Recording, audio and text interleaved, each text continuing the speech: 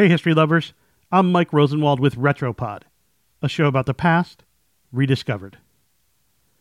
Today, I want to introduce you to the man who did for the outdoors what Steve Jobs did for gadgetry. His name was Robert Baden-Powell, and he was the founder of the Boy Scouts. This was back in the days when, if you needed a flashlight, you actually had to have a flashlight, not just some button on a phone. So, who was this guy, Baden-Powell? He was a legendary cavalry officer with eyes, quote, as keen as the hawk's, as one historian put it. During the Second Boer War, a garrison he led fended off thousands of enemy soldiers in South Africa for 217 days. Baden-Powell was also the author of a best-selling book called Aids to Scouting, a handbook for soldiers on tracking, hiding, and reconnaissance. He wrote, quote, "Scouts can go unseen where parties would attract attention. One pair of trained eyes is as good as a dozen pairs untrained." To a boy 110 years ago, reading something like that was about as exciting as winning a round in Fortnite today. And so, while Baden-Powell was off at war, boys in England began to obsessively read and role-play his book. He became some kind of outdoorsy hero to them. Baden-Powell, he had no idea how popular his book had become with young boys until he returned home from the war. He decided to rewrite his scouting book for a younger audience, calling it Scouting for Boys.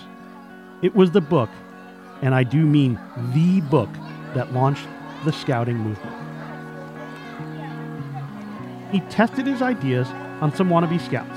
He took 22 inquisitive boys to a tiny island just off the coast of England to scamper around his boyhood utopia, Brown Sea Island. The days were long. Breakfast was at 6 a.m., milk and biscuits, followed by hours of scouting. Dinner was at 8 p.m., then campfire yarns, then prayers, and finally, lights out in the tents. That trip is widely considered to be the beginning of the Boy Scout movement around the world. News of Baden-Powell's experiment, as well as the publication of the new manual, turned scouting into a full-blown infatuation, like fidget spinners, but with a purpose. The government and the citizenry thought it was a perfect antidote to, quote, physical deterioration, moral degeneracy, juvenile crime, according to the Oxford Dictionary of National Biography.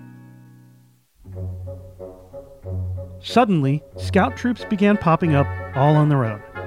Baden-Powell opened an office to field inquiries. The Boy Scouts were now officially a thing, setting standards and inviting other groups to join. In 1909, the concept would be exported to the United States after an Illinois newspaperman named William Boyce went on a trip to London and tried to tip a boy a nickel for giving him directions. The boy refused, saying, "I'm a scout."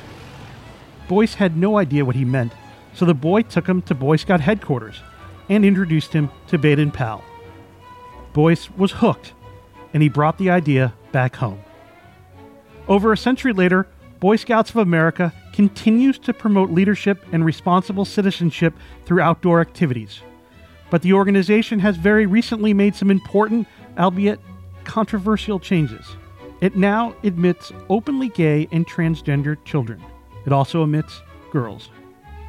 Throughout the changes, the Boy Scout slogan is still, "Do a good turn daily." That's just what the Scout did in getting Boyce where he needed to go and connecting him with Baden-Powell that day in London. But nobody had a chance to give that Scout any credit for making the connection. He disappeared into the London fog. Scout's honor. I'm Mike Rosenwald. Thanks for listening. For more forgotten stories from history, visit WashingtonPost.com/Retropod.